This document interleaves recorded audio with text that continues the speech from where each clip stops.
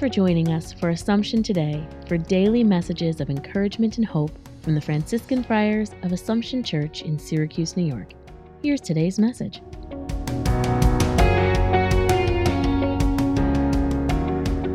June the 26th. After our long period of special readings during Lent, Easter, and Pentecost, the readings today from Paul and Luke take up our attention.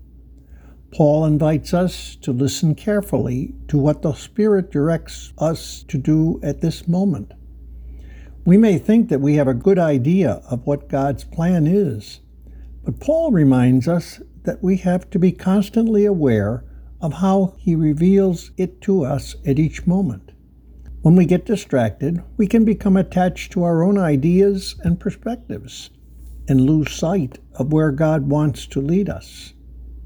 Great advice for a time when so many find themselves faced with division and dissension.